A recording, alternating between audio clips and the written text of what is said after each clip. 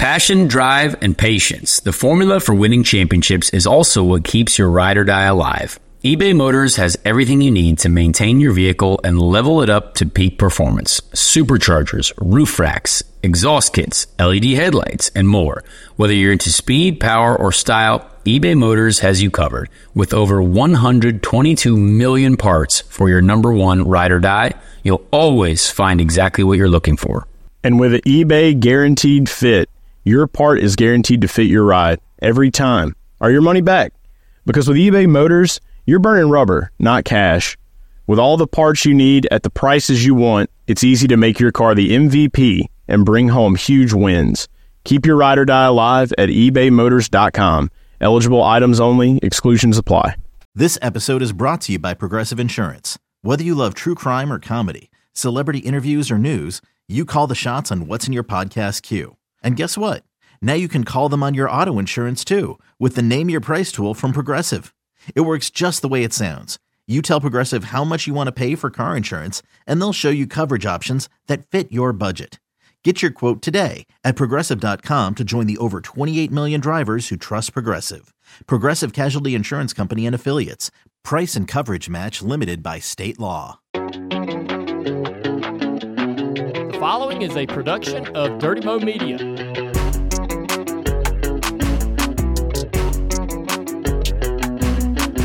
Hello, and happy, could be Wednesday, Thursday, whenever you're listening to this. It doesn't matter. Whenever you're listening to this, welcome back to Speed Street. Another full episode for you this week as we wind down October. We got some feedback on the new engines that we're running at the Indianapolis Motor Speedway. We got a great conversation with just a man who does everything. Grew up racing with Connor. Formula E, what do you do? F2, he did everything. F3, F2, oh yeah. Yeah, he's done everything. Daniel Apt, now he's a very, very popular influencer, creator. I'm sure you've seen him online, YouTube, Instagram. Had a lot of really good ideas, a lot of very interesting things from the German fella, Daniel, so I want to stick around for that, of course. But again, Joey Molinaro here with you, Ben Walton, producer Ben, and of course, Connor Daly. Fresh off of Alexander Rossi's wedding weekend, back from New York. How was that? It looked like a great time. How are you? Oh yeah, wedding season is in full swing. It was something. It was a great time. Great to see a wedding happen. Great to see great friends. Alex Hinch was a great best man. Very non-traditional wedding, as they say. It was fun, man. It was a great weekend. I wasn't a big New York City guy going into it. My girlfriend Amy, though, loves New York City. I have a better appreciation for New York City now. But yeah, it was a fun time, man. We got real loose on the dance floor. We saw the Off Track podcast, Hinch and Rossi and Tim, obviously they were in full force as well. Some good chatter with those guys. But yeah, it was a weekend. It was one to remember for sure. Yeah, and I was following along, and some of it was close friend stuff. Some of it was open to the public for general folks who follow. But you said unconventional. Yeah, it did seem like they're set up for the ceremony. Everybody was in a circle of some sort. I mean, what is going on there? Yes, yeah, that was a new. I have never been in a wedding before, so this is the first time for me. That's very surprising to me. I guess. Well, I must be everyone's friend on the side. Like maybe I'm everyone's fringe guy. I'm that fringe friend. Maybe I don't know. Good enough to get the invite, not good enough to get the wedding. Exactly. I'm a. I've even been invited to bachelor parties and not even to the wedding of the bachelor party that I've went to before. So I've been to two of those. So maybe I'm just that fun guy. Inject some fun into the situation. I don't know. Not bad. But yeah. Alex and I obviously very close friends. Alex, one of my best friends, absolutely. If I were to have a wedding day, Alex would be in my wedding, that's for sure. And yeah, so first time wedding, and obviously we're doing the rehearsal, and I'm like, hey, I gotta, make sure I'm doing things right here. This is very important. I don't want to mess things up for anyone. This is like, hey, get your stuff on, your clothes on the right way. And then when we're walking into this little circle thing, I was like, okay, this is interesting. It was very new to me, right? We're surrounding them. So, hey, maybe a big love. The love is in this big circle, like a big love bungalow. I don't know. Or it was like for a sacrifice. Like it was like, hey, this is it. Like, right, we're going to sacrifice something here in the middle. I don't know.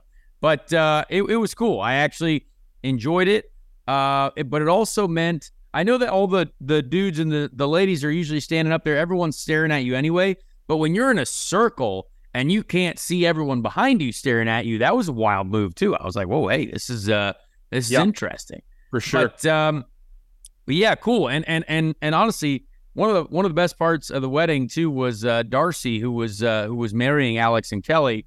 Very funny comedian, great friend of Becky and Kelly, Becky Hinchcliffe and Kelly Rossi. Now, that guy basically just roasted everyone in the wedding party. So it was James Hinchcliffe was in tears laughing, not in tears for sadness, or happiness, but like laughing his head off. Tim could barely even breathe, and I'm like, look, hey, are we supposed to be laughing here? I don't know what's going on. Very serious. But Darcy trashed Rossi. It was very funny. Made some very good jokes about Hinchcliffe hitting the wall. Threw me under the bus like something fierce. He took some shots at me, very aggressive shots. And Ed Carpenter was also at the wedding, so I'm sure he enjoyed that. But it was some very, very aggressive shots. And you know what? Funny time though. It was a good time. By the time we were kissing, hey, kiss the bride, I was like, all right, it's time to party, because I was in stitches laughing. So that was a good time. It was a great wedding overall. Well, for those who follow and have followed, and who are lucky enough to know, maybe not lucky enough, but know Alex and Kelly, it doesn't surprise me that was their celebration of their relationship and their partnership coming together. So fascinating, great stuff, man. That it looked like a great weekend. Unfortunately, the weather looked a little dreary, a little rainy. Only rainy on wedding day. So after that, it was all right. But I hear that's good luck though. Yeah, the wedding was indoors too, so that's all that matters. We weren't outside in some weird, field or like a sanctuary in a anywhere outside. So it was nice inside. The bar was also inside. You know what I mean? Had a great time there. Marco Andretti was there as well. Was wearing a great Alexander Rossi AI T-shirt with the little cat. That picture, that was great. Yep. Just a great time overall. Lots of IndyCar drivers. Let's say. Me, Alex Rossi, Charlie Kimball, Marco Andretti, James Hinchcliffe, Ed Carpenter, and then there was good half field of folks there. Yeah, no, that's awesome, man. That's great. Congrats to Alex and Kelly for sure. Alexander Rossi was also in the news over the weekend because he had a comment on what we heard, how it went with the new hybrid engine that was running last week at the Indianapolis Motor Speedway. Yeah. Tell us a little bit more. Yeah, it's been interesting. I think, you saw several of the teams getting to test, the hybrid system for the first time. We obviously saw Marcus Ericsson in the Andretti Autosport car for the first time. Colton Herta was out there as well. Alex Palou, Scott Dixon, Will Power. Several folks getting to drive. You also saw, and which I think was cool, but McLaren was running all their drivers through the car. I don't know if Pato was there because I think he was doing a seat fit for the Formula One car, but David Malukas got to get in the car as well, which again, testing is so important. This testing that these guys get to do, and particularly, this is very much like, there's always a phrase, the rich get richer. Well, if you're successful in racing, you're only going to be more successful and you're only going to get more opportunities to drive. But when you look at how much testing Will Power has done, how much testing Scott Dixon has done, Alex Palou, they are so many miles ahead of the rest of the field already when it comes to experience and the new package, all this stuff. It's racing will never be fair. That's just what it is. But it's just, you know what, you gotta be the best to get the best stuff. So You got to respect that. And those guys are putting in a ton of work for the series as a whole. I will say more drivers got in at the Indy test than I expected to see, so that's good. They're trying to spread that out a little bit, which I actually really love for the rest of this year, for the sake of the series and for everyone.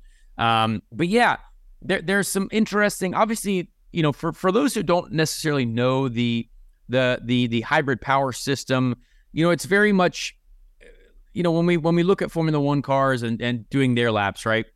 You got to charge up your energy. It used to be KERS, like, hey, we're going to deploy KERS power, all that stuff. It's like a boost of power. You got to charge it to then use it.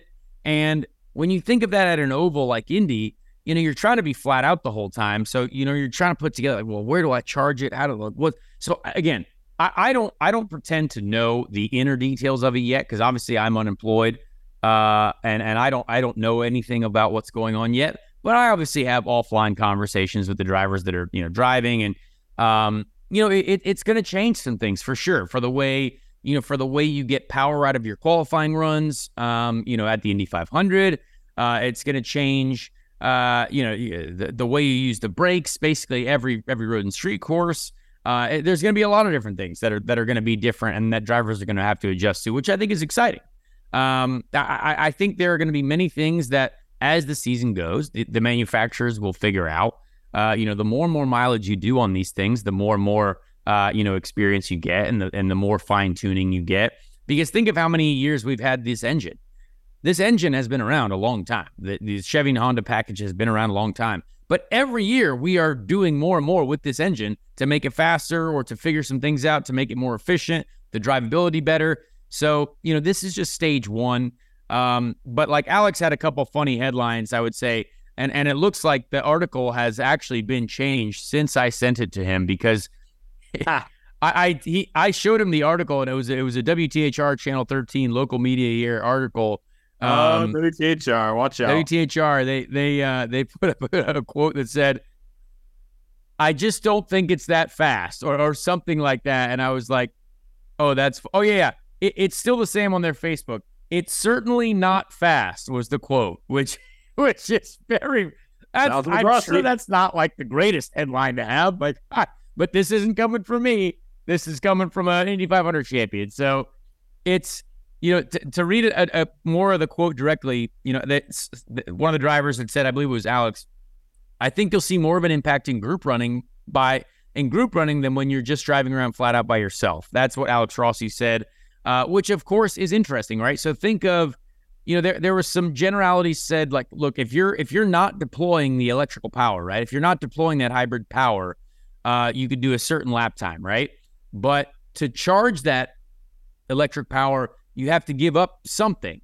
And then, so what do you gain by then deploying that power? So there might actually be some really interesting, overtaking and not overtaking, but by, when cars are just charging and recharging, or recharging and deploying the power. So again, there'll be a lot of new terms that people are going to have to get used to. I think there's, I think it could be good. I really hope it's good. But if you think of an efficiency of, when you have to charge the system, how much speed does that take away from a full flat out lap? Well, shoot, if that's, we're looking for a half mile an hour to a mile an hour, maybe even a quarter of a mile an hour at the Indy 500. What if you lose a mile an hour per lap on a 4-lap run to then get 2.5 miles an hour or 3 miles an hour total at the 4th lap? When do you choose, or do you choose to deploy all that power right on the very first lap and then be losing power? Again, it's a very interesting way to think about it. But I'm glad they're doing the testing. I respect them for doing that. I really hope more and more teams get the opportunity to run it. Some of the smaller teams. And so, yeah, we'll certainly see what happens. But it was great to see cars at IMS. Weather was great. A lot of, Kyle Larson, story of the day, you know what I mean? Doing 2:17, I believe, was his fastest lap, almost 2:18. Got through rookie orientation. No one had any dramas in rookie orientation, which was good. Other than, I think Linus Lundqvist had like a tire failure or something like that. That was wild, or some sort of failure. But yeah, good to see cars at IMS, huh, Joey? I thought that was all right. Experience the thrill of the racetrack like you're in the driver's seat with DraftKings Sportsbook. Bet on your favorite racers and feel the rush of every overtake, pit stop, and victory like never before. Right now, new customers can turn $5 into $200 instantly in bonus bets. Bet 5 on anything to score big no matter what goes down on the track. The action is going to heat up as the drivers take on Homestead Miami Speedway. Could a playoff driver secure the win, or will another look to play spoiler? With so much on the line, tune in to Dirty Mo Doe as they handicap the field and recommend bets to watch. The racing action doesn't stop till the checkered flag drops. Download the DraftKings Sportsbook app now and join with code SPEED. New customers can bet $5 to get $200 instantly in bonus bets. That's code SPEED, only on DraftKings Sportsbook. The crown is yours. Gambling problem? Call 1-800-GAMBLER or visit www.1800gambler.net. For state-specific disclaimers, check the show notes. 21 plus, age varies by jurisdiction. Void in Ontario. See dkng.co/auto racing for eligibility, terms, and responsible gaming resources. Bonus bets expire 7 days after issuance. Eligibility and deposit restrictions apply. Yeah, absolutely, man. I was bummed because I couldn't be there because the weather did look beautiful, and fall time to be able to go out there. We're so used to it being the early spring, late spring. Obviously, when we're out there and it's getting warmer, but to have that kind of chill in the air would have been cool to be out there. But yeah, I mean, I think like you mentioned with Kyle Larson doing 217. I mean, at that point, he's really just there to just make sure no disasters happen, right? Like, Yeah. Get in the car, spin laps, figure things out. It's not like this is anywhere close to what we're probably going to see unless you listen to Alex Rossi and believe what he's saying. That's not going to be anywhere close to what we're going to see come April, May next year, right? Yeah, exactly. I mean, Kyle has no need to go out there and set the world on fire yet. He's obviously fighting for a championship still in the NASCAR Cup Series as well. But hey, the rookie orientation is purely just for, hey, we're going to get some laps under our belt. Obviously, we know what speed that is. If you followed the Indy 500, like that's obviously, hey, we're not going fast yet, and that's fine. He doesn't need to go fast yet. Kyle knows what he's doing. He gets a feel for it. If you're doing laps at 217, high 217, I mean, you're probably not flat yet. Maybe flat with full absolute maximum downforce. But just getting a feel for it, right? You don't have qualifying power, so you're at the practice power, race power. You're at everything on like, hey, we're just going to get out here, get a feel for it. So no need for any overreactions, overreaction Wednesday or whatever we're doing here. But great to see him out there, and honestly, I'm glad he got to do the laps and enjoy it because hey, he's going to be a force to reckon with for sure. I believe next year. I truly believe he's going to be very good. He's going to be at the front. He's going to understand it. But this is my early prediction, so we'll see.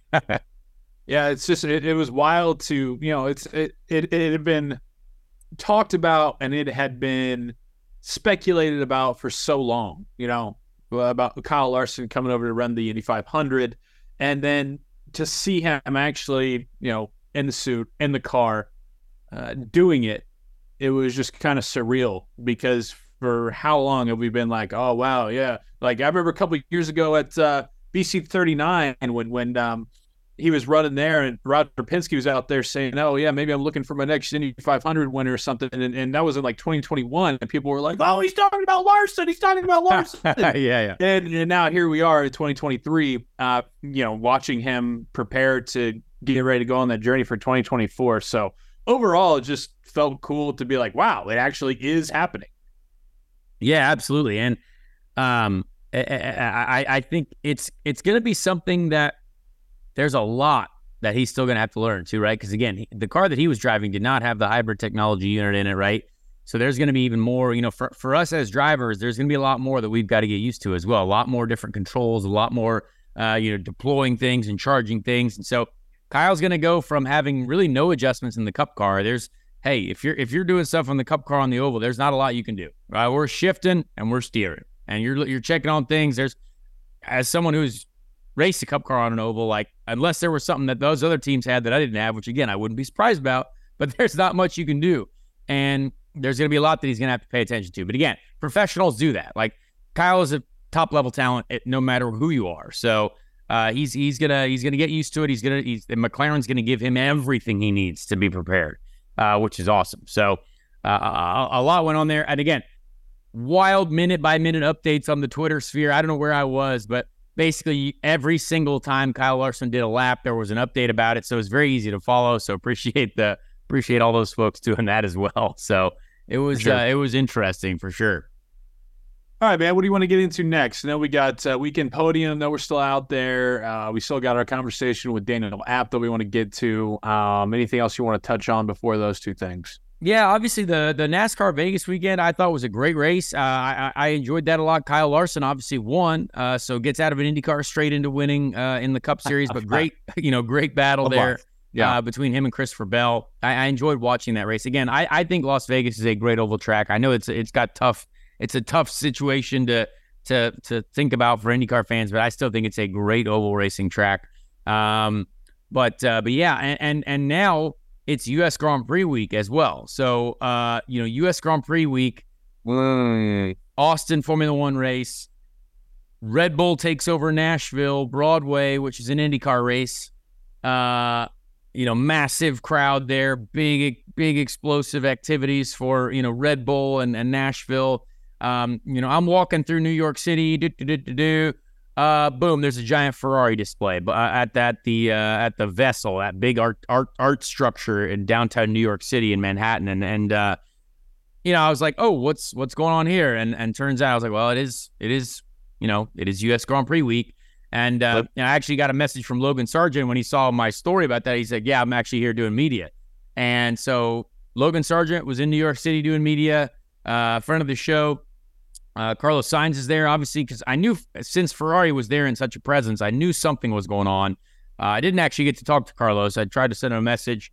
But yeah, when they come here, they go big. And it's one of those things that I don't know if we should be racing this late into the season again, but it's like, man, I see so much going on with Formula One and NASCAR, and it's like, it's so exciting.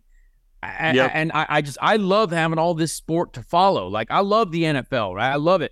I was even watching hockey last night, but there's also motorsport. So like, it's just, I would love to see an interest. You don't want to have too many timelines soaked with too much sport, but man, it just seems like, NASCAR is still getting 2 million viewers. Like, again, they were down a little bit, like down like 16%, down something, but they're still getting 2.1 million viewers at their, race weekend. I mean, shoot, that's not bad. You know what I mean? Like, that's not a terrible thing on a football Sunday. You know what I mean? So I don't know. I think it's a shame to not be doing much. The testing that we were doing is exciting. Great coverage there. I wish to everything holy and that it was live streamed on a YouTube channel or something like that. Like, just live stream and put one camera up, something like that. Again, that probably takes a lot more than I'm thinking of, but why are we not doing that? And yeah, so that's kind of where we're at right now. A big U.S. Grand Prix week down in Austin, Texas. I will not be going there because I'll be working at the Las Vegas Formula One race weekend doing the track commentary there with Bob Varsha. So that'll be fun to do. Nice. But yeah, a lot going on. Great NASCAR races. Formula One week in America. There's a lot of U.S. motorsport hype right now, and I just, it's good to see. It's good to see, but also a little bit sad, when fringing on the territory. I'm a little jealous. Yeah. Where are we? Where do we, and when I say we, the IndyCar community, the IndyCar series, where do we fit into that? And that's kind of the big question, like you just mentioned. But yeah, still exciting. Still a lot of good racing happening, which is always good if you're a fan of this show, because we love racing, obviously. A lot to talk about. A lot to talk about, no doubt. Let's get into, before we talk to Daniel, why don't we do Weekend Podium and then throw it to Daniel? Yes, we got a lot of great things from the weekend.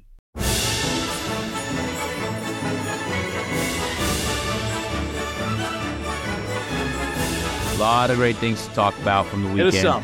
Yeah.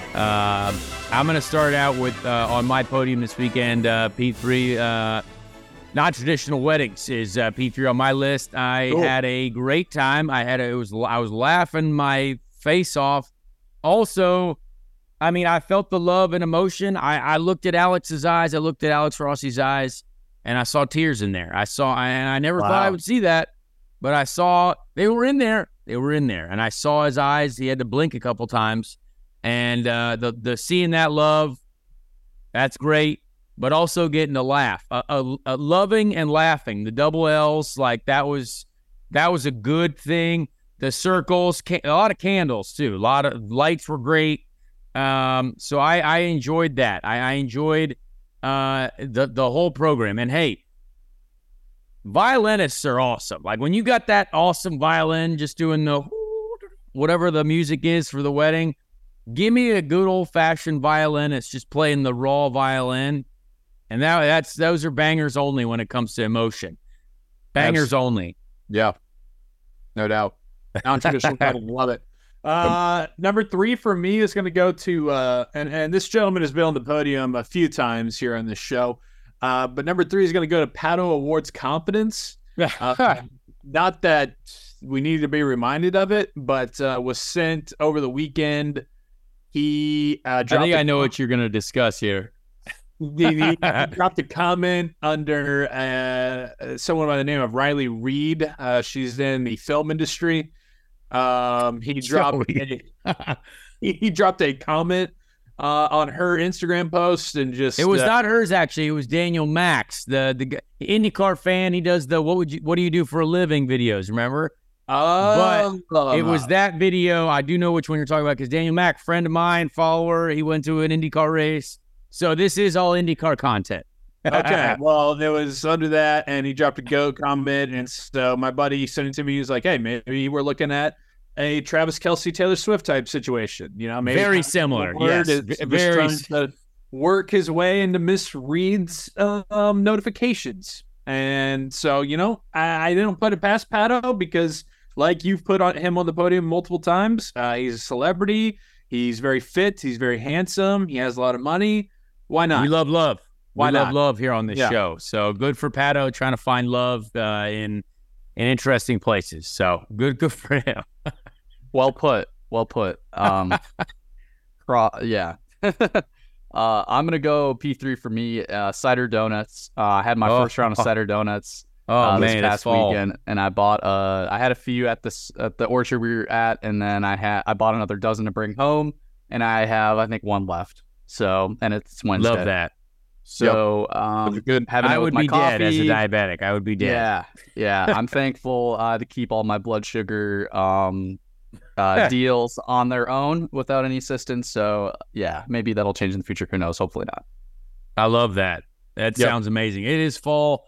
I even had like a pumpkin spice banana cream pudding or something in New York City from some vanilla or Magnolia Bakery or something like that. It was absurd. It was delicious. I don't even like pumpkins. I don't even like any of that stuff. It was great. So I'm full in on fall flavored activities.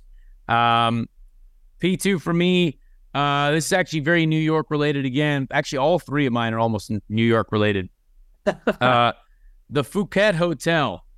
It sounds interesting if you're an American, but the Phuket Hotel is a great hotel. They housed Amy and I, Todd Alt as well, my longtime supporter, friend of mine.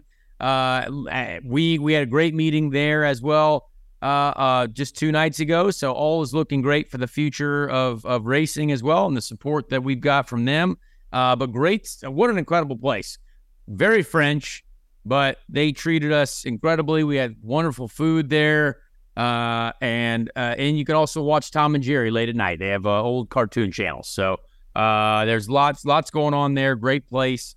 If you want an incredible experience in New York City, the Phuket Hotel, that place, that place has this speakeasy that could, that speakeasy there that's a spot. So if I gave them a call or anybody gives them a call, we just ask for the daily deal and ask for the daily deal. Yep. Okay. Todd Alt was part of the building of that hotel, so he's it was really cool to be there with him. And again, everything is alive and well for next year. We just don't know what it is. And but hey, great relationship with BitNile, BitNile.com, Todd Alt, all those guys. Everything's moving the right way. Oh, that's very exciting, man. Love to hear that. Yes. Cool. P2 for me is going to go to, we've also mentioned him on this show already. It's going to go to Marco Andretti. Because, there you go. Of course, I saw this. I like this. Yeah, because, of course, Marco has 6 degrees of separation to everybody in the entire world. I get a text from him that says, got Dion to repost your video. So Dion Primetime, Coach Prime, he did in fact repost. So shout out to Marco, whatever he had to do. I don't know if he sent him a text. I don't even know how he knows Deion Sanders, but I do know that he's Marco Andretti, so he knows everybody. So nice little P2 shout out to Marco for, getting my work in front of Coach Prime. I love that. Yeah. And it was also a good, because Dion did the repost of Marco's repost of you, and then Marco did the quadruple repost. And so It was like, now we're in quad space of reposting of the reposting, but it was that meant that it was 4 times the video of you. It was Marco Multiverse. I was in the Marco Multiverse. Yeah, so shout out to him. That was a good one. And honestly, great work by you too, because that was, Thank you. I couldn't have been more spot on. Thank you. Yeah, the Coach Prime stuff is always fun to see if they can actually turn their season around. I don't know. Energy. They're looking cold. Yeah. They're looking cold, but it's okay. Yeah. We're still having fun with it though. Yeah. That's the important thing. P2 for me, I'm going with the Braun F1 GP documentary that's coming out. Oh, yes. On Disney Plus. Another F1 show. Yeah. On Disney Plus this time? Yeah. Yeah. They're everywhere. Keanu Reeves and Jensen Button are going to be like the main, storytellers of that, which I'm looking forward to. So that's going to be pretty cool because that was such a cool deal that went on in 2009. So I'm looking forward to that. I think like November 15th-ish or something that's coming out. So I will watch it. Yes, I will watch it. I remember it. I remember the time very well. Ben, how old were you in 2009? Do you want to know? Yes, I do. 8 years old. Nice. Yeah. I was watching F1 as an 8-year-old, though. Watching F1 as an 8-year-old. I love it. I was, yes. So love to see it. I love that. Yeah, that'll be a great show. Honestly, what a year in Formula One that was. That'd be crazy. Hopefully Andretti can repeat that when they get in first year, boom, victory. Who knows? P1 for me is an elite athlete of a human being.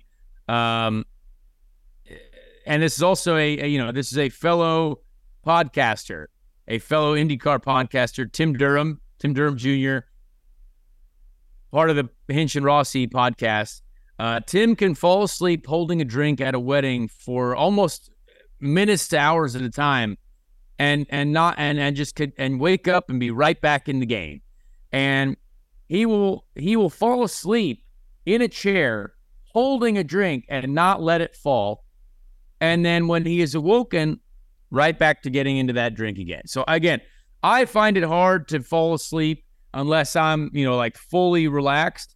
Tim can fall asleep holding a cocktail. There are great videos and photographs of him doing this, but just gotta respect his athleticism, his dedication to the night, by just being able to fall asleep on command multiple times this weekend while holding a cocktail, and then be awoken and just get right back into it and suggest that everyone goes to a karaoke bar. So very, very, just very respectable abilities, and off track with Hinch and Rossi is in great hands.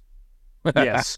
Tim, love Tim. He is a well-documented consumer of beverages, and he does it well, obviously, like you just mentioned. So good for him. You know that someone's having a great time when they fall asleep because they're having such a good time. It sounds backwards, but they have a drink in their hand. It's just a pit stop. It's just a pit stop. Exactly. Yeah. Battery saving mode. All right. My P1 is going to go to the Washington-Oregon game over the weekend because, Connor, I know you're busy with wedding stuff, but game of the year, I think, definitely so far in college football. Lived up to all the hype. They had game day there. You had Herb Street and Fowler on the call. Number 7 versus number 8. It is all. Very rarely do we have those kind of games that live up to all the hype and the expectations around it. And this one did, and then some. I mean, comes down to a last-second field goal that Oregon misses at the gun for Washington to win. Michael Penix, my dog, he puts on an absolute hell of a performance, Heisman favorite. And man, just that was college football to a T. I couldn't take my eyes off of it. I didn't have a rooting interest. I mean, the only rooting interest I had was the points. I wanted the over, and that did hit. Hammer the over. I was on the edge of my seat. It was one of my favorite teams, had no rooting interest. That's how good of a game it was. That's how dramatic it was. So big shout out to, I forget what they call it, the Apple Cup or something, Washington, Oregon. Fantastic stuff. Definitely made my Saturday. Got to go with that, P1. I love that. It's good. For me, that's good because that could be one of the quarterbacks the Vikings maybe try to land in the future. So that helps decide if even Bo Nix would be in the conversation. So I don't know. Do you see the report about Caleb Williams wanting equity in a team? Yeah. I think they said Vikings would dish it out. Probably not. The problem is they're gonna look into quarterbacks and then they're gonna draft like a edge rusher from, I don't know, Mizzou or something. That's usually what they do. That or like a cornerback that's going to get hurt after like his second or third year and then trade him. I don't know. Not a lot of hope. But actually, that has to do with my P1 because it's the Minnesota Viking trade rumor mill is just all over the place. Reddit is one place I go to look at that and some of the different Vikings Twitter pages. It's wild. And like I said, it's going to be one of those things where we might get Caleb. We might, talk about getting a quarterback, but then we're just going to draft some defensive guy that's probably not going to be on the roster in 2 years. So I don't know where to feel with the Vikings right now. It's a tough scene for them. It is. What's the mill looking like? What are they saying? Daniil Hunter, he's playing well. They're trying to see if they can get any first-round picks for him. I've seen that. We got, is it Dalton Reisner. They just picked him up. They're trying to see if he's good. We got Cam Akers that isn't really getting reps. Justin Jefferson's hurt. I don't know. I don't know. The tank is on. The tank could be on. I don't know. It's going to be tough. I don't see them extending Kirk for anything big. So I think that's we've got a lot of very average teams in the NFL right now. Don't trade him, right? And a lot of bad teams. No, I don't think so. There are a lot of teams fighting for the first round pick. And there are a lot of there are several bad teams that sometimes play well. And then there are several teams that are going to be at 500 for the whole season. It's wild. Yeah. And the good thing for the Vikings is I think there is potential. They have the number one ranked turnovers or whatever. They've had the most turnovers all season. One score games. But we've beat the Bears and the Panthers, so we're not that bad, but we kept it close to them where it's worrying. Man, that's great wins, Bears and Panthers. What was your P1? Rumor mill? Yeah, it's just interesting seeing the rumor mill. Okay, there you go. That's my entertainment. That's really the only thing I can lean on for them right now. Got it. All right. Well, there you have it. All right, that's Weekend Podium. Good deal. How about we hop into our conversation with Daniel Abt? Let's do it. Well, ladies and gentlemen, we have a tremendous guest this week, a man who I've known for many years, a man who became a very good friend of mine when we were young lads, a man who really taught me how to party, but also a man who was my teammate in a very, very competitive European motor racing series, the GP3 series. We have a Formula E multi-race winner, GP3 series race winner, and really just now successful dude all across the internet. Daniel Abt, thank you so much for being here, my friend. How are you doing this today in life? Hi, everyone. First of all, thanks a lot for having me. A cool intro. Reminds me of some pretty good stories we had together. Life is good. A bit different to last time we saw us and to when we were still, when I was still racing, but enjoying it. And hopefully we're gonna have a good time today. Good to see you guys, and let's have some fun and exactly party together sometimes. Well, we've definitely done plenty of that, but in a respectable and responsible manner, of course, as usual. But I want to talk a little bit about your racing career because obviously we met when we both had dreams of going to Formula One, right? Everyone's like, hey, we're going to Formula One. And back in those days, I think we competed in a really, really good era, right? I talked a little bit about this with some other people on this show. But when we were in the GP3 series and you went to GP2, I think when you went to GP2, I don't know if you had the most fair situation when you made the switch from being a race winner to then where you were in GP2, but give everyone your thoughts on that era, like the years that we came, like 2012, 13, 14, those kind of eras of the GP3, GP2, which is now F3, F2, obviously. Yeah. Well, so before I went to do GP3, I was doing classic Formula 4, won the championship in the second year, then went to German Formula 3, was runner-up in that championship with guys like, I don't know, Kevin Magnussen, for example, was racing that year, and some guys that people might know. And then GP3 was the first time for me being in the F1 paddock, so a completely new scenario. Actually, back then, it all came together because Toto Wolff was a friend of my dad, and obviously he was managing Valtteri Bottas, who had that seat the year before. And he actually helped to get the connection to get into that team and to race in GP3. And it was, I would say, pretty exciting year. A lot of new tracks. Obviously, when you're surrounded by F1, it feels just super exciting for a young boy or for the young kids. I was going to say that we were. And yeah, I would say it was one of the coolest and best years that I had. I mean, obviously, we met up. For me, it was very hard to judge the level of everyone. I didn't know a lot of guys in that series. I knew Mitch Evans has been highlighted as the season favorite beforehand, but I didn't know him as well. Antonio Felix da Costa, I knew a bit. And then I had this crazy American teammate and this Finnish teammate, Aro Vainio. So the three of us at ART. And I would say it was a pretty competitive year. But I think we did pretty well also. I mean, it was cool. My season kind of got better throughout the year. Mine got worse. Yeah. Yeah, you started much better than me. Yeah. You started much better than me. Weren't you on the podium in the first race already? Like in Barcelona? I won Barcelona. Yeah, exactly. Yeah, I did a jump start. So I was leading after turn one, but I did a jump start. But I did a jump start, so that wasn't too great. And yeah, in the end, I remember we had this crazy final race that I will never forget in Monza. Me arriving, I think, as fourth in the championship. Really just the outside chance of still winning the season. And then all of a sudden I won the first race. Mitch Evans and Da Costa, they both crashed. They were P1 and P2 in the championship. And they didn't score any points. And then it was really game on. And I had to win the second race with reverse grid. So I started P8. And I finished second and missed I missed out by 2 points in the championship. But still, that was just a really cool year. Also, like you said, I got to know a lot of cool people. Some drivers really became friends. We had a good time. And then I made the switch to GP2, and it was a nightmare. Yeah.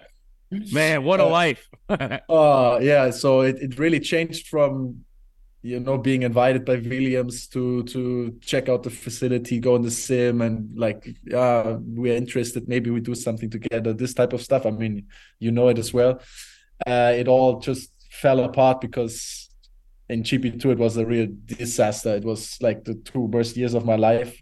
I didn't really put anything together from my side, but I think it was a lot of components that played a part. I think the team was not so sorted out.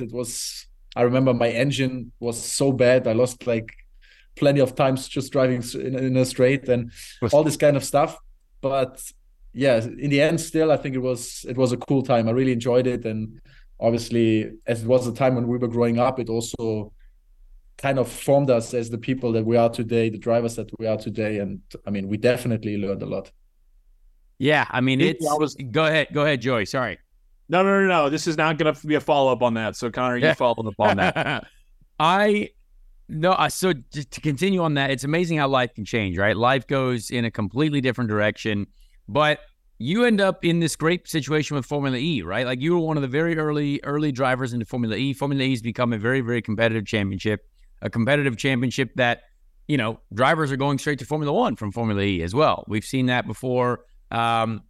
a lot of the guys that you mentioned, DaCosta, Mitch Evans, very, very good drivers in Formula E. You know, your race winning in Formula E. Your family obviously is involved in Formula E as well. Your dad, great dude, by the way. Yeah, Daniel's dad is just a all time racing dude and just great guy. But what was that transition like? And did you really enjoy being a part of that? Because that, you know, being competitive, being in a good situation, but being in something new must have been difficult, like a completely new type of racing car. I mean, to be fair, at that time, my career was kind of at a stop, because after 2 years of not really doing anything good in GP2, I was of course quite lost of where to go, or like what should I do. I knew that Formula One was out of reach at that time. It was always going to be tough, because during my time growing up, there were 7 German F1 drivers. Imagine. Oh wow. So there was no one even asking for another German guy to be on that grid. So after I didn't do well in GP2, obviously I got the chance to do some other stuff. I did a bit of 1 year of GT racing with Bentley, and I also went to Le Mans and LMP1 private team with Rebellion at that time. You see that trophy? I just put it there because, like I said already earlier, these are the few trophies I won. Big Le Mans podium guy. Being on, I mean, we won the class. That's pretty cool. It was cool experience, but still it was just like not really, I didn't know where to go. And then in that time, I remember Fred Vasseur, our team boss. Our boss. And now Ferrari Formula One team boss. So also he had a pretty good career, I have to say. Yeah. Is that thanks to us? Maybe. We made him. We made him. Oh, did we make Fred Vasseur? Maybe. at least we paid him. That's pretty clear. And at that time he actually approached me and obviously also my dad and said, look, there's this new racing series coming up called Formula E. It's because he was at that time he was building the chassis and all that stuff, so he was involved. And so he said, look, we're looking for a German team and also German drivers. Would you guys be interested? Could be a good opportunity. And then we said, okay.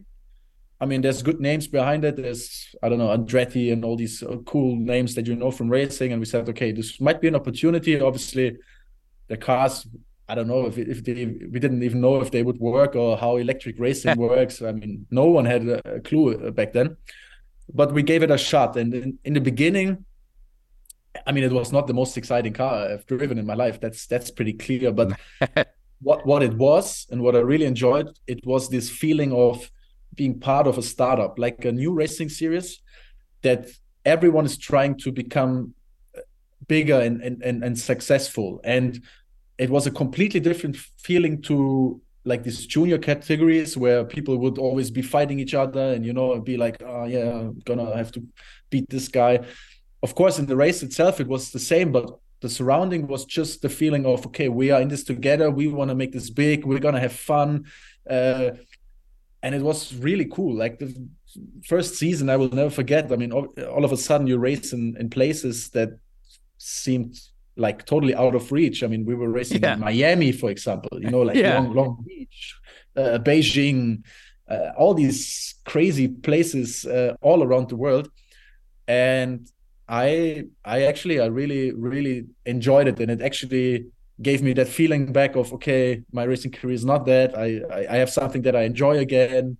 I enjoy coming to the races and doing that. And therefore, I think it was, I maybe got a bit lucky, but I really think it was a good move, and it helped me a lot. And a lot of people were laughing in the beginning. Also, a lot of drivers obviously said, okay, it's bullshit. What are you doing? And so on. But I mean, as the time evolved, all the drivers all of a sudden wanted to be part of it. And I was already in. So that was cool. And I think it was a good time. And yeah, I don't want to miss it. I've seen a lot of the world through Formula E. It was cool. I love that. What are some of your favorite parts of the world that you see that's not your hometown? America? Do you like America at all? Oh, I hate America. No, I actually, or people actually used to say that, because I always said I love being in the US, and I don't know why, but I feel like also I've done the best job always on the US tracks. Like my first podium was in Miami, my first pole was Long Beach. I was on the podium in Long Beach again. So they were always saying, whenever he comes to the US, he's pretty good. But then I also got to see South America, which I also didn't know much. I mean, we went to Chile, to Argentina, Uruguay, so a lot of South American places. And man, I loved it. I loved the spirit and just seeing new cultures and new big racing race tracks. fans down there. And yeah, and big race fans. I mean, especially Mexicans are just insane. I won my first ever Formula E race I won was Mexico, and it was just crazy because the podium would not be in the pit lane like in F1. It would be on a separate place on a stage that looks like I don't know, like you're a superstar, rock star playing a concert now. And you go on that stage and there's 40,000 Mexican fans going nuts. And I mean, if this happened in another country, I think it would not be the same. It would not be like this. And this feeling was pretty cool. And I really, really loved being there. Formula E did an awesome job. No, go ahead. In Connor's intro, he said that you were a man who taught him, not only the ways of the roads, but also how to have a good time. What did that entail? Because Connor is obviously legendary here for having a good time. So can you give us any of the secrets that you, bestowed upon him? I think when Connor and I met, I mean, we were both very young, but he was, I mean, he came from the States to race in Europe. He has a lot to win, but also a lot to lose. And I had the impression that he was not, I mean, I know how he's now and he's much more relaxed in his personality. But back then, of course, there was a lot of pressure. And I think he was not as free in, being who he is. That is exactly right, by the way. and I think I maybe helped him in a few situations to be more like he truly is. And I was maybe a bit more the type of guy that would say, come on, let's go out and get some drinks and listen to from some hip hop songs and just go nuts. And I don't know. I don't think there was much I needed to teach him. It was more like letting him be himself, or making him feel good to be himself. That's what I would say. It's a good point. I mean, he is right. Those were tough years. I had a lot of pressure. I still put the pressure on myself now, but I definitely have become just, hey, you know what? We're here to enjoy life. We can still be professional athletes, do the best jobs that we can, and be dedicated to our jobs, but also enjoy life a little bit, right? I mean, it's something that I think you don't see a lot of that in the Formula One, like paddock. But realistically, those guys are partying after every race anyway. They try to keep it on the down low, but let's. Come on. Like, everyone's got to enjoy life at some point. Yeah, I agree 100%. And that part, I have to say, was also why I loved Formula E so much, because other than other racing series in Formula E, there has been an official after party after every race. And you would really see everyone of every team at that party. So, for example, Malaysia, second race, I think, or third race, we went Kuala Lumpur for the after party, and they rented a rooftop building with a big outside pool. And so every team had like a dedicated table with drinks already there, and you would see the team boss, the mechanic, the driver, everyone there.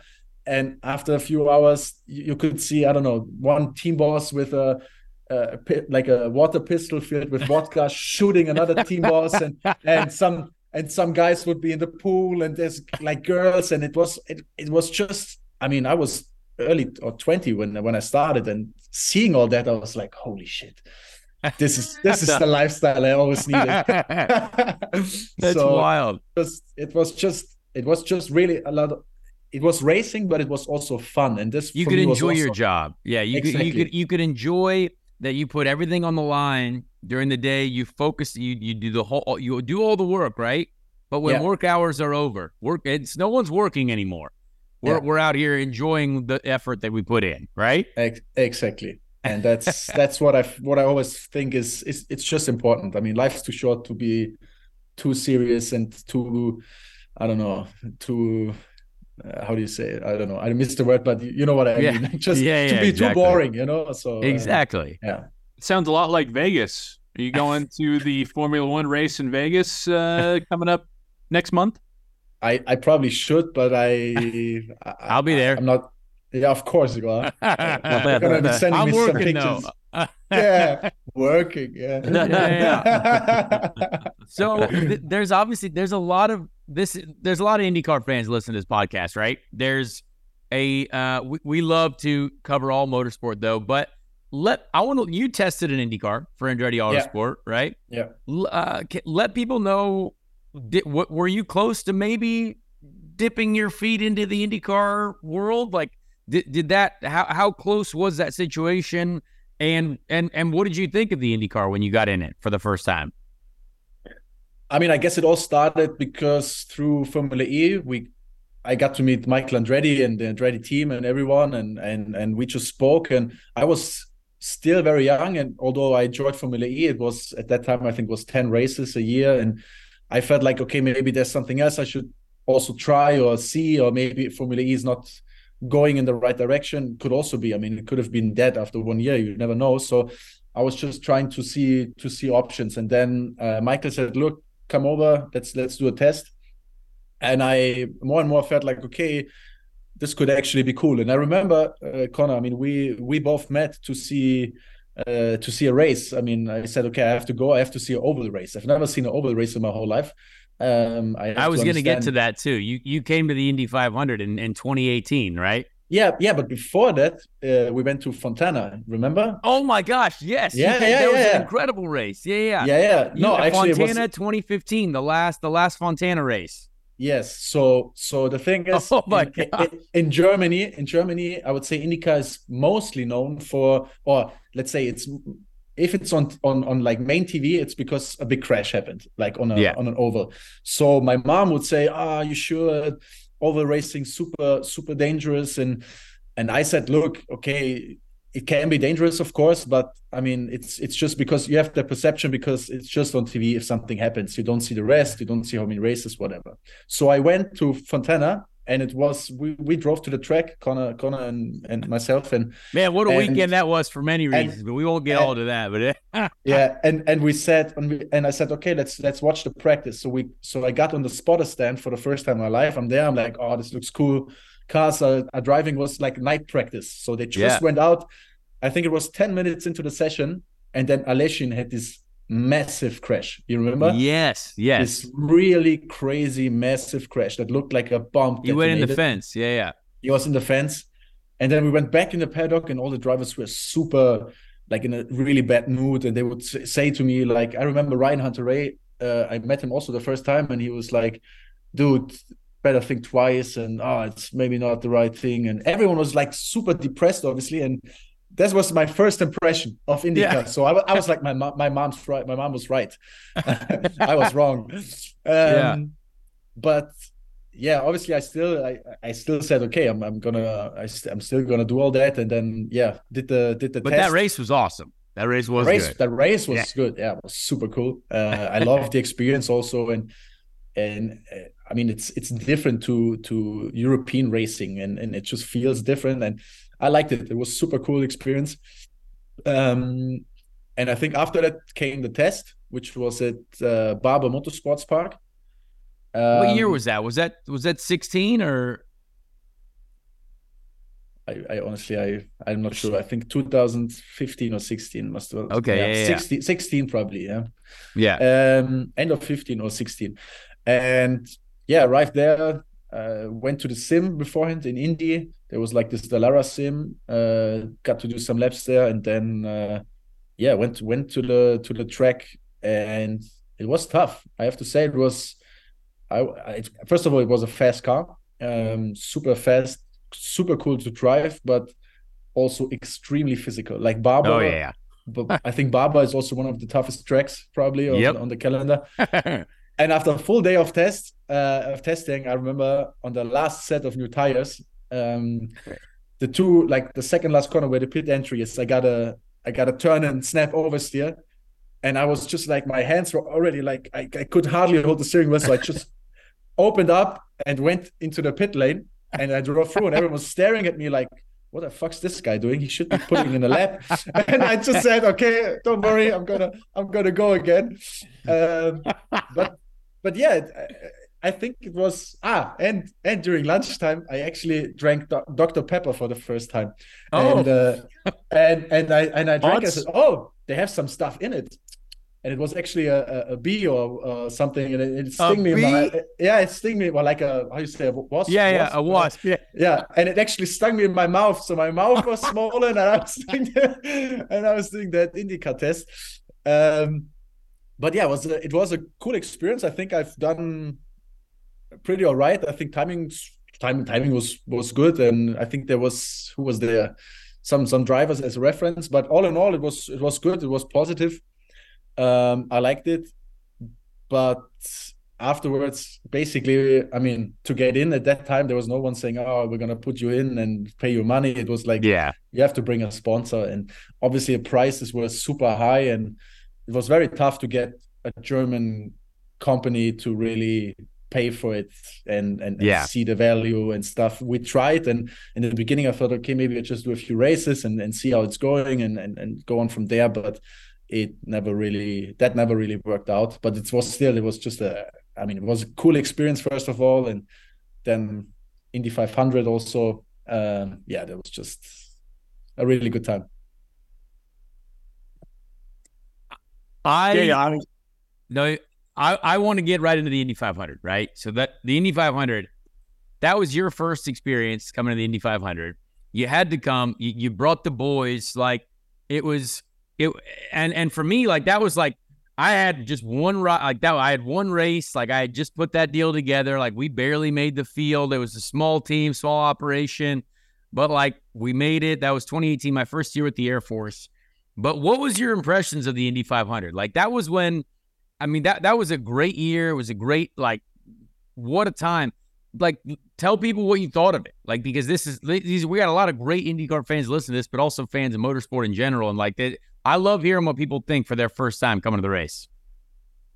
I think the first thing we did was actually before the race, we went to see the museum and everything, Yes. And I think coming to the track for the first time, you're just super impressed by how big it is and the facility and just how it looks. And of course, it has this heritage that gives you this feeling when you enter. So I was super excited.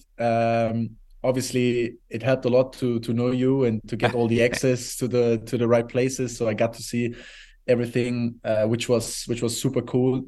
And yeah, I think all in all, it was better than I expected it. Actually, I expected it to be good, but it was such a cool experience. The people were so excited, so crowded. The feeling before the start, also being on that grid, and you have, I don't know, I think there was this huge military plane, I don't know the name, but was like flying over, and then you have the national anthem, and I mean all this stuff that you crazy Americans always do.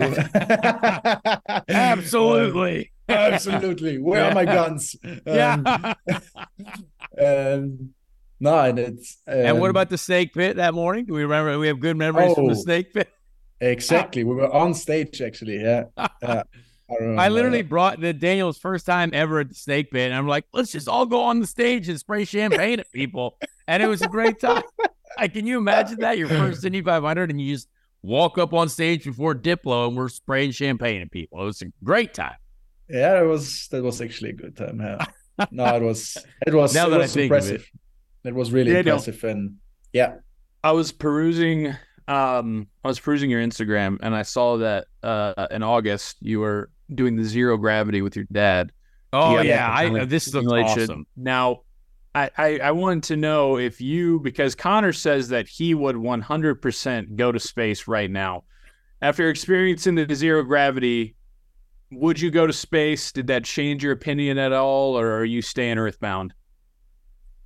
Well, I think you have to separate it a bit. First of all, zero gravity, the experience, super cool. I highly recommend it because, I mean, I think that's the only thing that you've probably never felt before in your life. I mean, we've felt, I don't know what it feels like if something's hot or cold, or if you're driving fast or if you're flying. I mean, all this type of stuff. But having zero gravity is different. And I thought it would be a bit more crazy, like a more crazy feeling on your body. Actually, on the body, it doesn't do anything. It feels like everything's normal. It just isn't. And obviously, sharing it with my dad was cool, because to do that together, you will never forget. And you simulate going to the moon, where you have a bit of gravity, and then Mars, and all this stuff. And it's super cool. It feels incredible. And doing that, I can, if somebody has the chance to do it, go for it.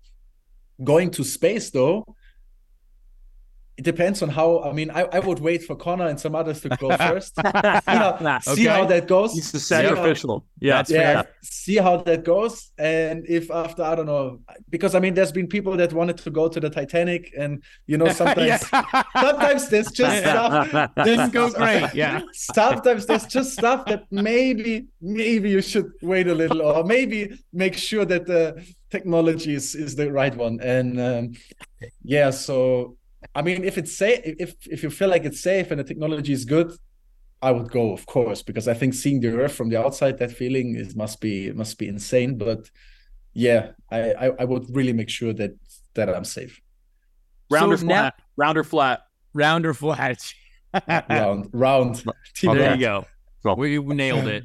So now life is a bit different, right? So now you are not racing anymore. You are essentially a media superstar, but also I would say a large German celebrity, because I have no idea what you're saying on any of your social media channels, but I follow you all the time.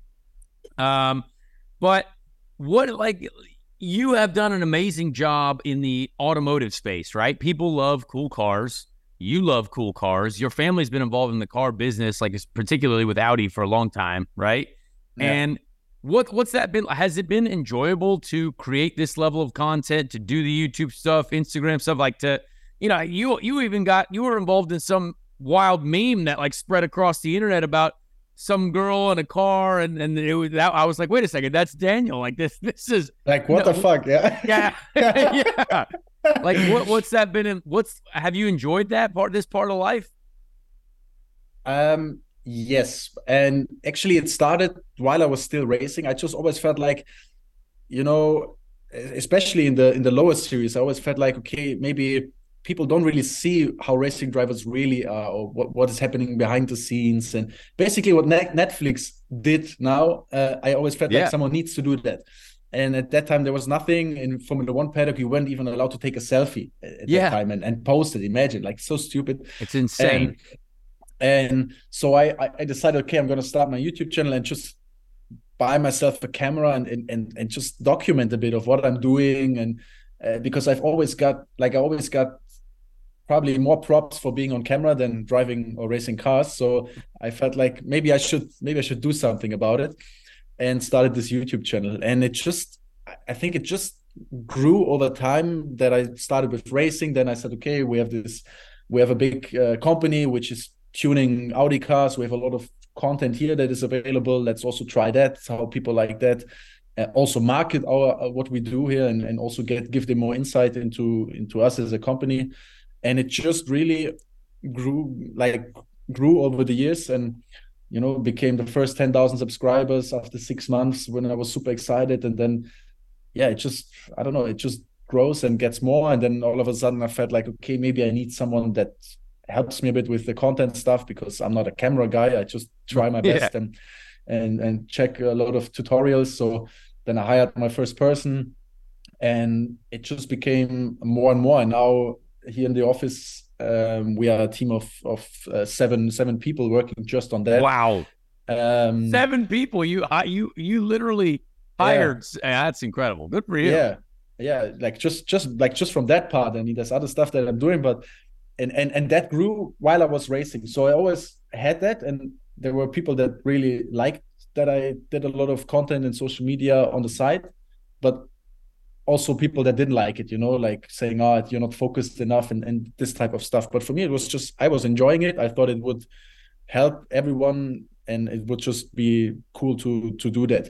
And what it also did, it gave me it opened me a second let's say a second profession that I maybe have if I stop racing. So when my racing career ended, which was a big, I don't know if it was big in the US, but at least here in Europe it was a big thing. Yep, I remember. When I got fired by Audi during the COVID time, I was prepared for life after racing, and I actually even without that I would have.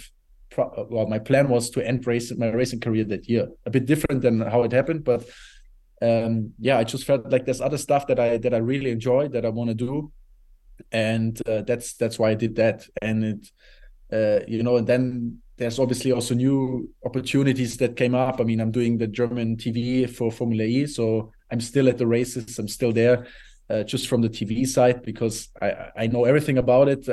I've done it for 6 years, and I can just also add and add value to make it more popular and maybe make it more exciting. And then of course also there's the let's say the big company that my dad has built over the past 30 years. And I also felt like, okay, now I've done my stuff and I've always not been so much part of it here, and now I feel like, okay, I want to really do more also at Abt and try to build the brand, to make it bigger, and also to market our products. I mean, now I have a platform where I can reach a lot of people and market what we do. And it's quite crazy, because other companies, they pay a lot of money for reach or to have people, and actually we have a big team that creates content that has the reach and makes money. So it's a win-win. That's nice.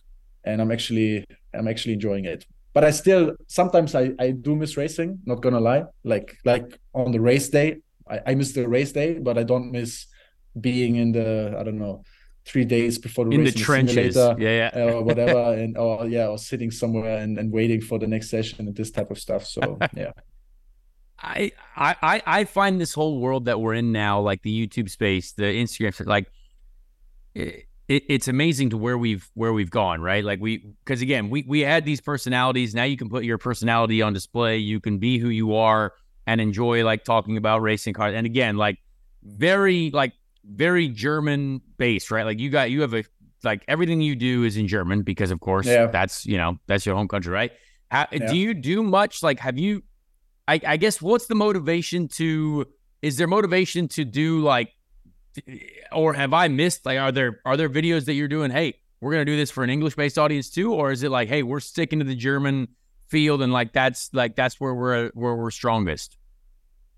No, I mean, actually, I was just curious because it's a good question. Yeah. It makes total sense, because I mean, our company, our car company, we are international. I mean, we are in let's say 50 countries all over the world. You can buy our cars.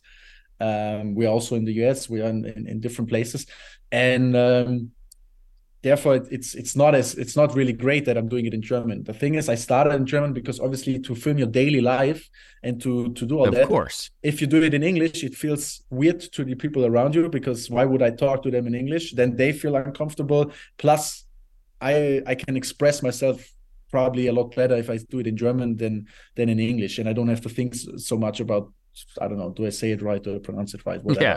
So that was why I started it. And then when you build that German audience, you cannot change and all of a sudden say, look, I'm doing it in English now, because then they will be like, what's happening? We don't want to watch. Yeah, who is this guy? Yeah.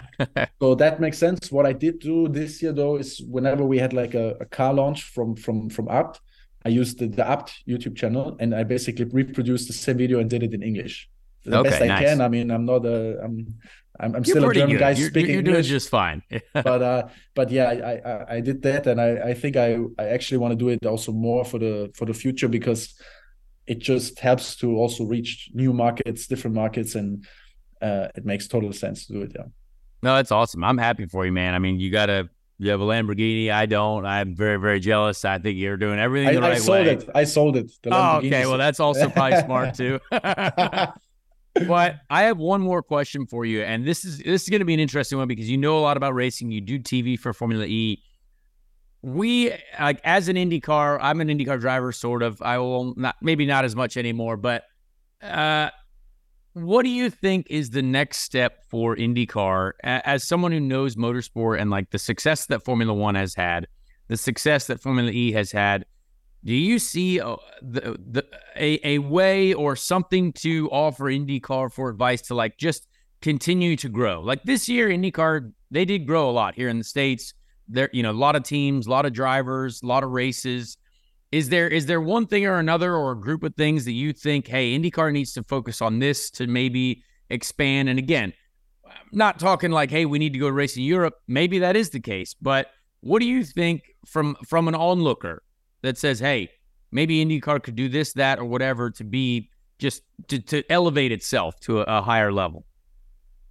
There's a bit the case if I take NFL, for example. I mean, okay, NFL is big. I'm not gonna lie, but NFL, what they are doing now here, they really try to get that European audience. So they have good TV deals with European TV channels now that actually over the years build up the product. In the beginning, NFL here or football in general was really a niche, but it became bigger and bigger over the last 3 years. First of all, because it was on a good TV channel and they just were very passionate and tried to really make that product likable by more people that are not maybe into football already. So they're doing that. Now they are coming to Germany also and doing games. Like, for example, last year was in Munich, was an NFL game. This year there's 2 more. So they're doing I think it's this weekend, isn't it? Isn't the German game this weekend? Yeah. 2 weeks maybe. So sometime soon. Yeah. So that's I think if you want an international audience to grow, you need to have the right partners that are dedicated, and you have to maybe say, look, we give you our product for free. Maybe let's say, look, take IndyCar, it's for free. Please show it on TV and help make it grow. Because what I've seen also with Formula E, they were doing 1 season and then they were like, oh no, we need a lot of money because we are Formula E, and then obviously no one wants to pay it, and then you end up being on a shitty channel and no one watches, and then it doesn't grow. I think in the beginning you have to say, look, now take it for free, make it big, and then you can still negotiate. But first of all, you need reach. And then, I mean, what we've seen with Formula One, the biggest gain Formula One probably has ever had is through the Netflix series. Yeah. I think that's pretty clear. So what have they done? They've taken a product that has been there for ages and they made it accessible by not focusing just on the racing, but focusing on the people and the stories behind it. And this is, for me, the number one topic that any racing series has not yet fully understood, in my opinion, apart from Formula One, where they've really gone from we don't show anything to we show everything, and we're going to make memes of our drivers and we're going to make it funny and we have fights and all this type of stuff. I think you need cool people in the paddock that show other people what's going on, and you need to show everything, and it needs to be accessible, and there needs to be stories behind it. And I think only by doing that, if people enjoy you, follow you, they will watch the race regardless of if they've maybe not watched it before because maybe they were not so interested, but now they're interested in you. They want to see what you do. If you do well, they're rooting for you. They have a completely different connection to what's happening on TV. And I think that's the key. And therefore, I still see social media as a really powerful tool to help a series grow, or also, like, I don't know, let's push it another level. You go to, I don't know, Amazon Prime or Netflix or whoever, and you say, look, we give you, I don't know, 10% or 5% or whatever of the series. Yeah. Ownership. And now you make a documentary, you make it big. What you get, your value will, it's actually interesting, will double up. You can participate in the growth that you create. Like an investment. Yeah. Because I mean, Netflix doubled or tripled the price of, I don't know, of Formula One and every Formula One team. If they in the first place would have invested and said, look, now we have our money and now we make it big, they would have made so much money out of it. And therefore, I think that's actually a pretty interesting business case. Get the right people, say, look, you get a little bit of investment, and now let's fucking go to the moon together. Yeah. That's a great idea. Yeah, I mean, it is fascinating because, again, we're we're kind of like we took a step forward, right? We gain, I would say, several 100,000 viewers overall. It's great, but like you want to be. I think Formula One drivers are honestly some of the most famous human beings on the planet right now. I think even over football players, soccer players, or like when it comes to worldwide, because Formula One is a world championship, and like again. Soccer, massive in Europe. European football, massive in Europe, South America, Brazil, whatever. But it hasn't got America yet. And America, I mean, it's a small part of the entire world, but like there's a ton of people here, right? And now F1 drivers are like so famous here, and that's, I mean, it's incredible what it has done. And and now you have 3 races. I mean, imagine. Yeah, and I mean, all this stuff is happening. They're printing money. So I completely agree with you. Hopefully we can, I'm excited for IndyCar's future. I don't know where it's going, but I'm excited for it. I appreciate it, man. This has been an awesome conversation. Real quick, top party moment of all time, maybe. What was our favorite moment? Was it after Monza 2012? Was it Vegas? Was it California, that Fontana? Well, let's give a top moment of our celebrations of life together. Was it Indy 500 2018? Do you have one in your head right now? I mean, I was showing my girlfriend pictures of 2012 Monza the other day, and there's some very funny photographs. We have these pictures with the champagne bottles. Yeah. I think it was the first time I ever bought a bottle like this, and I was scared and excited at the same time. So I would say that was hoping the credit card would work. Yeah, that was cool. I would take that because we also have good pictures of that night. So yeah, man, we had a great time in life. Daniel, I appreciate you, man. It's great to talk to you again. Super pumped for your success. Anytime I see a cool car on the Instagram, I know it belongs to you or you're driving it at some point. So I respect what you got going on. And and I do plan on getting over there at some point for Oktoberfest. I want to go to Germany. I got to get over there and hang out.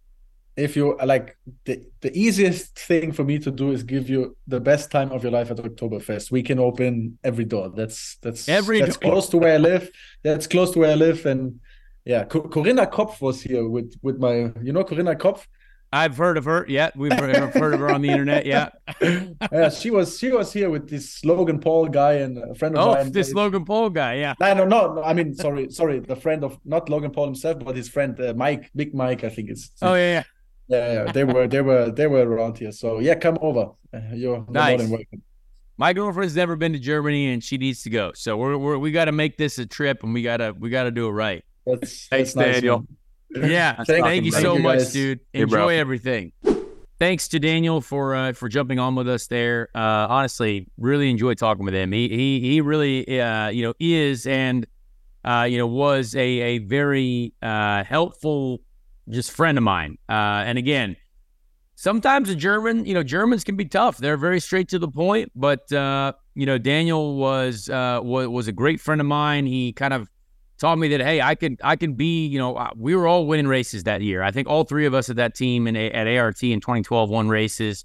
We were on the podium several times. So all of us were able to find success, but also still be teammates. And then to see where he's gone with his life, I mean, man, he's killing it. So great conversation with him. And honestly, he's a guy that I wish that, again, we live in Europe for years. I lived in Europe for years, but he's a guy who I wish I could hang out with, have a cold beer with, on a more regular basis. Great dude. Well, it sounds like you're going to be having a lot of them once you hit to Oktoberfest. So yeah, who knows? I do want to give that a shot. That does seem like a lot of fun. Basically, that's the guy to go with. Absolutely. So appreciate his time. Appreciate his insight. Thought that was a really interesting idea about the IndyCar series itself. Going out and saying, hey, we get that maybe up front, Netflix or Disney Plus or whatever, that we're just kind of a small operation on your scale. But if you want Caleb Williams style, 10% equity in this to put on a really good series, to put it on your platform and promote it, I think that's a really fascinating idea. And hopefully that conversation or a conversation like that is starting to happen. So we'll keep an eye on it for sure. All right, let's get into our Ricky Treadway Random Indy 500 Driver of the Week to finish stuff off here. Yes, absolutely. The random Indy 500 driver, the Ricky Treadway random Indy 500 driver this week, comes from the 1955 race. The 1955 Indy 500 won by Bob Swikert. Bob Swikert, looks like. Hopefully I'm pronouncing that right. I did not know he was an Indy 500 champion. But the random Indy 500 driver of the week comes from the 20th place finisher. The 20th place finisher is Keith Andrews. Keith Andrews is a name that I am not familiar with. Keith Philip Andrews, an American race car driver, killed after crashing his car during practice for the 1957 Indy 500. So it's very sad. R.I.P. Indy 500, the Indianapolis Motor Speedway claimed this man's life. But that's the era where, man, for many years, that was such a difficult era. Giuseppe Farina was the only European driver on the entry list for the 1957 Indy 500. However, he did not attempt to qualify. Farina had difficulty getting his car up to speed and had experiencing handling problems. On May 15th, Andrews stepped into Farina's car for a test run, but crashed. Oh man, that is brutal. To step into someone's car that was struggling. Oof, that's a tough one. Tough way to go there. Yeah, but another one of the ghosts of the Speedway, if you will. Years right there. Born in Denver, Colorado, and passed away in 1957, of course, at the world's greatest race course. So 2 Indy 500s to his name as well, 1955 and 56. Both retirements, but 2 Indy 500s to Keith Andrews named. R.I.P. to Keith Andrews, man from Colorado. A shame to have him taken by the Indianapolis Motor Speedway, but we learned about him. We learned about Keith Andrews today. Absolutely. Rest in peace to you, sir. All right. Thank you very much, Connor. Good deal. Well, another Speed Street in the books. Appreciate Daniel App's time learning about him. So on. I just looked up and saw the news about Anthony Richardson officially being out for the year. So apologies to all the Indianapolis Colts fans. The Manning curse continues. I'll just leave it at that. Well, we appreciate you. Again, be sure to follow, rate, review Connor's YouTube channel. This is where the full video episode comes out, so you want to check that out. Throw it up on YouTube. Go ahead and give that a subscribe and a watch whenever the episode drops. For Ben Williams, Connor Daly, Joey Molinaro, and Dirty Mo Media, saying until next time, we'll talk to you on Speed Street. The latest episode of Next Level with Andrew Curlin is available now on all major podcasting platforms. Make sure to follow the show to stay up to date on the Next Level conversations. Check out Dirty Mo Media on YouTube, Twitter, Facebook, and Instagram. Dirty Mo! Dirty Mo!